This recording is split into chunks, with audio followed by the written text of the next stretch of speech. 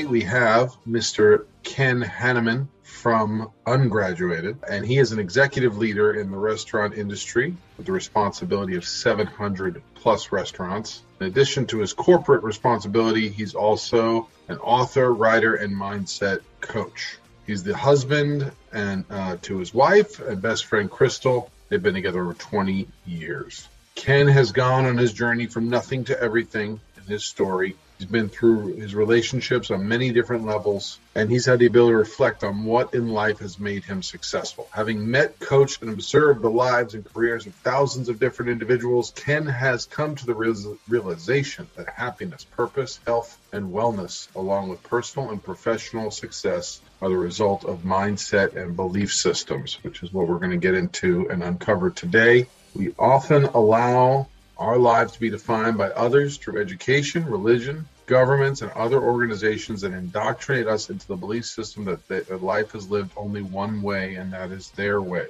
Ken helps others find their way through their why. In his perspective, it just requires a little bit of ungraduation from the old views of bygone era and the ability to see with new eyes how we shape our lives for the better or for the worse through our belief systems. Through his own life experiences and rewiring of his own programming, Ken has broken free of outdated belief systems that were holding him back from his passions and desires. His life well lived is a result of his own inner work, reflection, and real life learnings that he hopes will inspire all of you. Without further ado, I look forward to unpacking belief systems and getting to know our guest, Ken Hanneman. What is my purpose? Which I do think we all have one. It does not need to be a world stage, grandiose, changing life impact, but we all are here for a reason.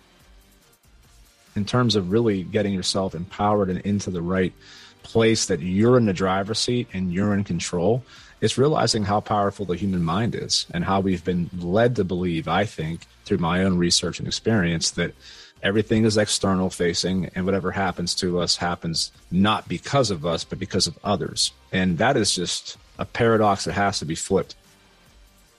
There's so many different categories that you can go that we limit ourselves in because of not wanting to change and that fear of change and what might happen. We often only change whenever we have no choice but to change. Whenever life happens to us is all too often.